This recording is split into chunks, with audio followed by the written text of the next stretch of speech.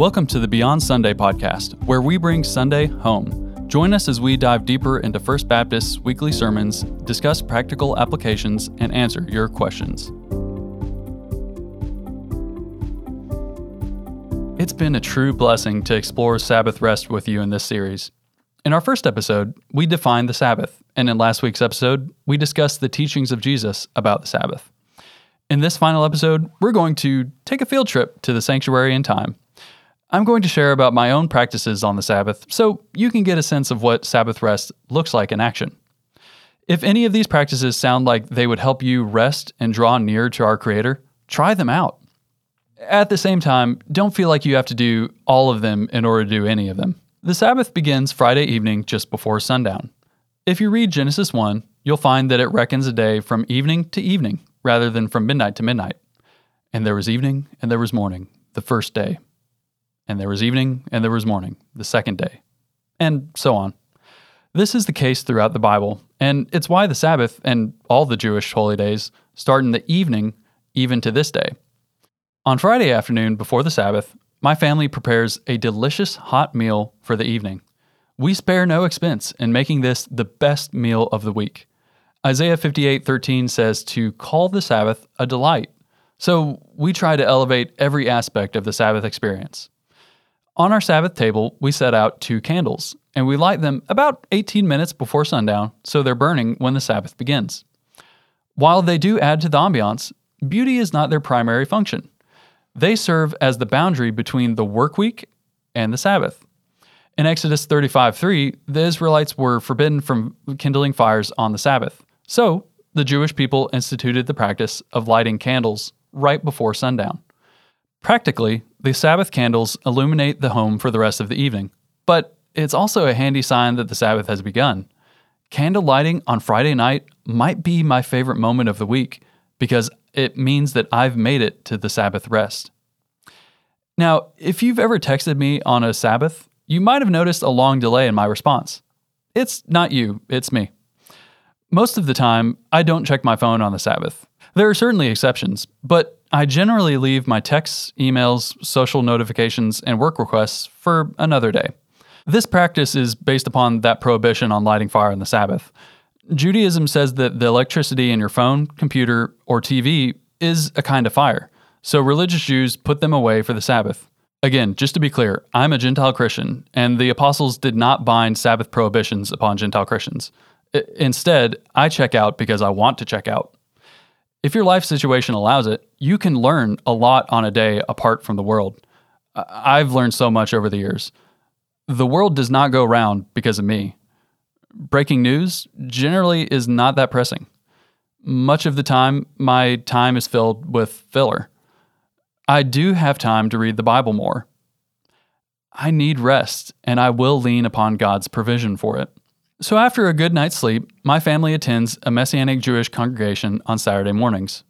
Messianic Judaism is a movement of Jews and Gentiles who believe in Jesus and carry out our discipleship in light of Jewish tradition and practice. We recite Jewish liturgy along with early Christian prayers, recite the weekly Torah portion aloud, hear a teaching connecting it with the Gospels, and then share a community meal together. It's a beautiful continuation of the early apostolic community in Acts 2:42, where it says, "They devoted themselves to the apostles' teaching and the fellowship, to the breaking of bread and the prayers." Now, it's worth taking a moment to talk about the Torah cycle. The Torah, which is Genesis through Deuteronomy, is the foundation of the Bible.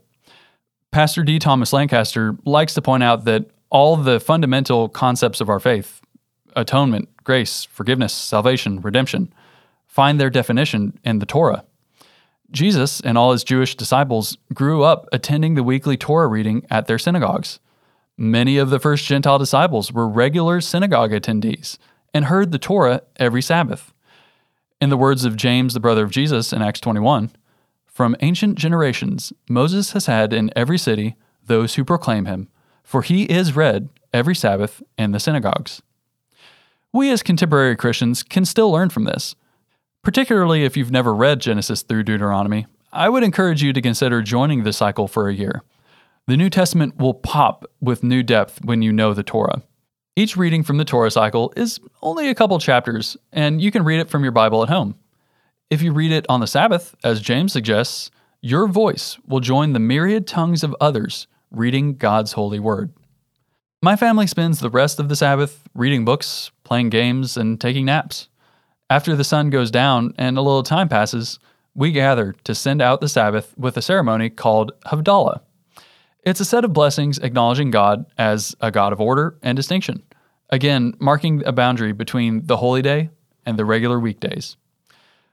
Though the ceremony might go all the way back to the time of Ezra, believers today still find profound messianic significance in each step of Havdalah. First, we light a multi-wick candle, closing out the Sabbath, but bringing its light into a new week. The resurrection of Jesus took place sometime before Sunday morning, but since biblical days begin at sundown, he could have risen any time once the candles of Havdalah lit the night. Then, we lift the cup and bless God for the fruit of the vine. Isaiah 11:1 foretold the ultimate fruit of the vine. There shall come forth a shoot from the stump of Jesse, and a branch from his roots shall bear fruit. That righteous branch, my fellow believers, is the Messiah.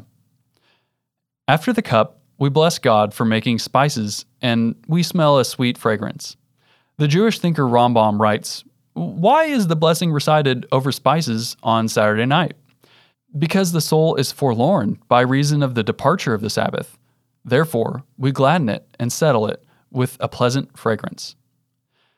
The melancholy of loss and the smell of incense is a powerful combination for disciples of Jesus, for we know that Nicodemus prepared Jesus' body with a mixture of myrrh and aloes, about 75 pounds in weight, according to John 19:39. Perhaps Jesus rose from the grave as his disciples were smelling Havdalah spices and remembering their master. We then bless God for the illumination of the candle, and we hold out our hands to see our fingers outlined in light.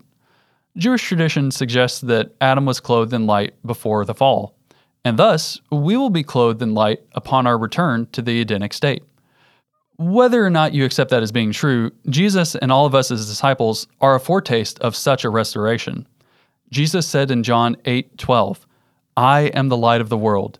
Whoever follows me will not walk in darkness, but will have the light of life." Jesus also said to his disciples in Matthew 5, "You are the light of the world. Let your light shine before others, so that they may see your good works and give glory to your Father who is in heaven." Finally, we conclude Havdalah by blessing God for making distinctions within his creation. Our Father in heaven is orderly, intelligent, and reliable. His Son is obedient beyond the point of death. His Spirit provokes us to choose the good over the bad. Everything makes sense when you know that God is the God who rested on the seventh day and made it holy. Thank you for listening to these special Sabbath Rest episodes of the Beyond Sunday podcast. I pray that they have brought you closer to God and given you some of his tools for gaining rest and peace.